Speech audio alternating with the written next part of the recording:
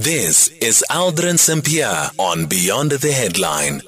It's 18 minutes before 4 o'clock. In conversation next with SABC News reporter Bulelani Phillip, Parliament's Section 194 inquiry into Advocate Busisiwe Mkhwebane's fitness to hold office has rejected her latest bid to postpone its proceedings. This is after Mkhwebane requested that the proceedings be deferred to next week, Monday. SABC News reporter Bulelani Phillip now joining us on the line. Bulelani, good afternoon and thank you so much for making time for us. So what's the reason behind this latest request? Well, good afternoon to you, Aldrin, and to the listeners at home.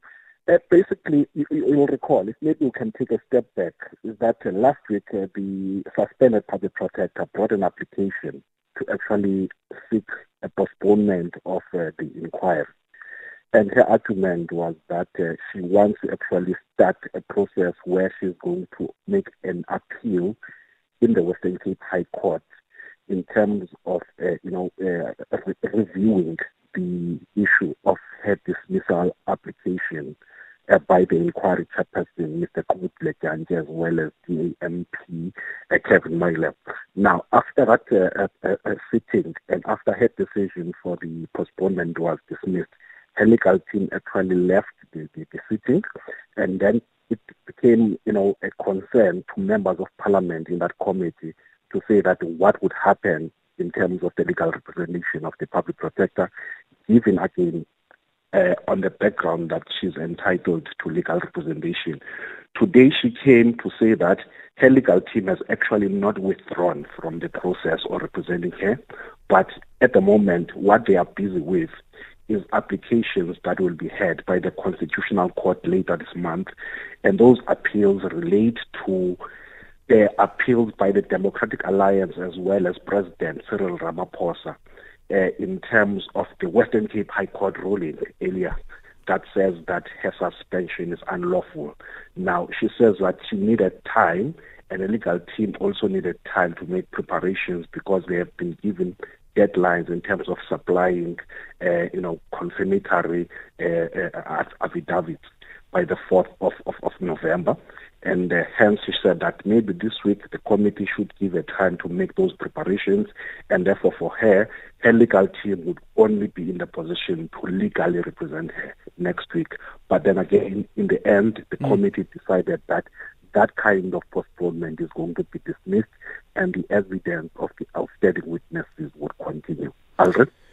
Sure, because when Advocate Dalimpofu was addressing the inquiry, he said that, so I'm afraid, and then as far as the legal team is concerned, this is as far as the legal team can take it.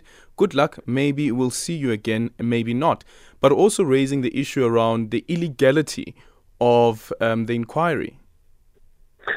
Look, Aldrin, the clarification that came from Advocate Mkhwebane is to say that on that particular day, which was last week Thursday, their brief was only to speak or to argue on the issue of the postponement application.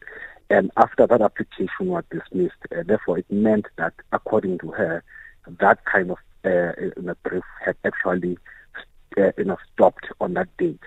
So at the end of the day is that there is still also some different views in terms of how and what was communicated to the committee by Advocate Dalimpofu. Some members of the committee believe that his communication was that he was withdrawing on behalf of the public protector, but the other members felt that there was no outright or withdrawal from Advocate Dalimpofu.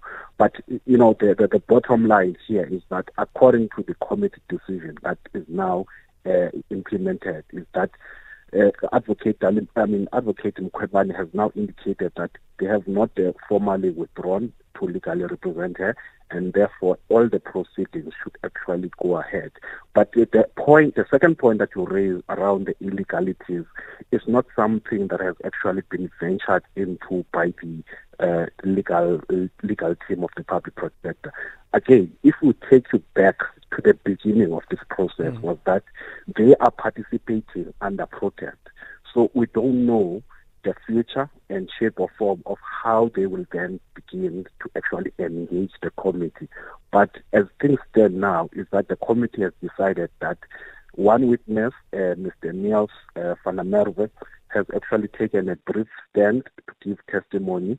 However, there is also another outstanding witness who needs to be cross-examined by the legal representation of Advocate Mkhwebane. So we don't know whether that kind of testimony is going to be scheduled in the process of this week, given the concern that has been raised by Advocate Mkhwebane. Again, in the same process, Aldrin, is that the public protector had actually, in this sitting, tried to ask the committee to excuse herself because she felt that without the presence of Advocate Dalimpofu, she would be prejudiced. And however, that kind of request was turned down, and the proceedings are continuing. Of course, we've been seeing a lot of legal gymnastics in this process. We don't know whether there will be another application that will be brought by the Advocate Dalimpofu on behalf of Advocate Mkhwebane, whether they will start pursuing that angle where they are saying that the illegalities that are happening in the committee must be challenged in a court of law. So those issues are still available to them, but we will still wait and see, because the way that this committee is proceeding is really fluid. One cannot predict what can come next. And they resume tomorrow at 10 o'clock. They resume tomorrow at 10 o'clock. Again, tomorrow has only been set down for just this evidence that is going to be led by Mr. Niels van der Merwe, who is a senior legal person in the Office of the Public Protector. But there is no scheduling in terms of the Advocate Dalimpofu in terms of cross-examination. So it's just going to be purely leading evidence by Mr. van der Merwe. Thank you so much for your time, Bulelani Phillip, SABC News reporter.